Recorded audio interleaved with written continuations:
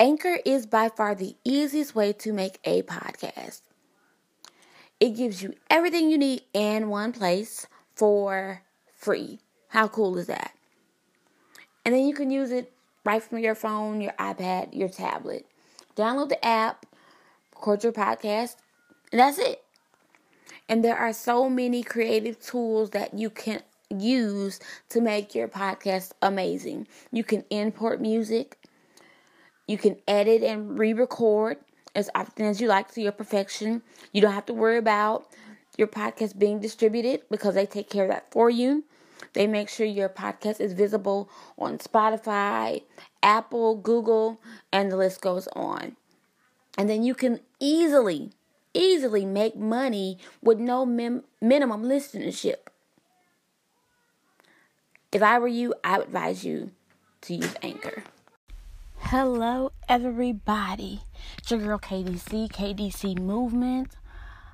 Really quickly, I'm really excited about this episode. It's entitled, Come Up Outta There.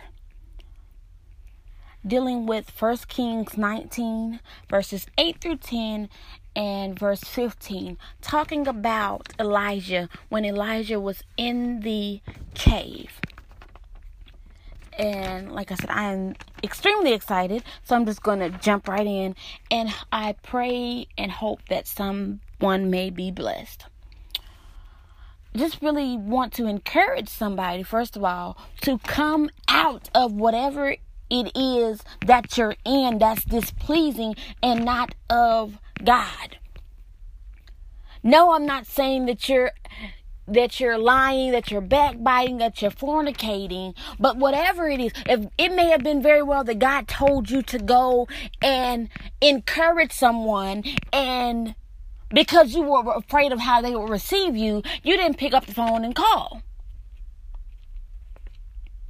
Yes, it may be a challenge. I know it may be even uncomfortable, but sometimes you just have to get up and do it. Hebrews 12:1 tells us to lay aside every weight that so easily besets us. David even tells us in Psalms 46:1, God is our refuge and strength, a very present help in time of trouble. Meaning he's a right now help. I don't have to wait till tomorrow. I don't have to wait till next week. I don't have to wait till next month. He's a very present help in the time of trouble. You don't have to stay where you are. You have the power to be free right now. James 4:7 says that if we resist the devil, he'll flee. Romans 8:31 poses a very rhetorical question. If God be for us, who can ever be against us? Come up out of there. You've got work to do. There is someone somewhere waiting on you. Elijah in our focal scripture had to come out of the cave. He had to go to Damascus and anoint Jehu as the king of Israel. I get it. I understand. They're trying to kill you. I know. They don't like you. I know. They're doing everything in their power that they possibly can to ensure your downfall. But there are two things that we need to look at and take into consideration here. Two things. The first thing being that it's not them. It's the spirit that lies within them.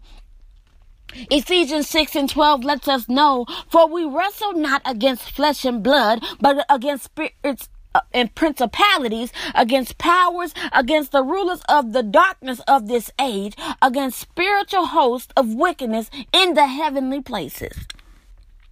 The second thing that we need to look at and be aware of is Psalms 34:19. Many are the afflictions of the righteous, but God delivers them out of them all. Not some of them, not some of the time, but out of them all. You've got to come out. Got to come out. God's going to break the generational curses. He's going to heal your body, but you gotta come out.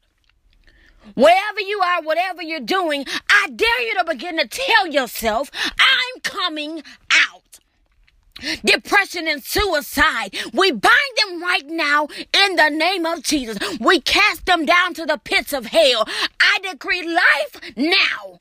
According to Psalms 118 and 17, we bind that spirit of fear. According to 2 Timothy 1 and 7, God, loose your power even now, oh God. Every stronghold, we pull it down even now in the name of Jesus. God, we plead your blood over your people even now. Come out. Come out, come out. Come out. I beseech you, brethren, come out. There's a greater work for you to do. Come out.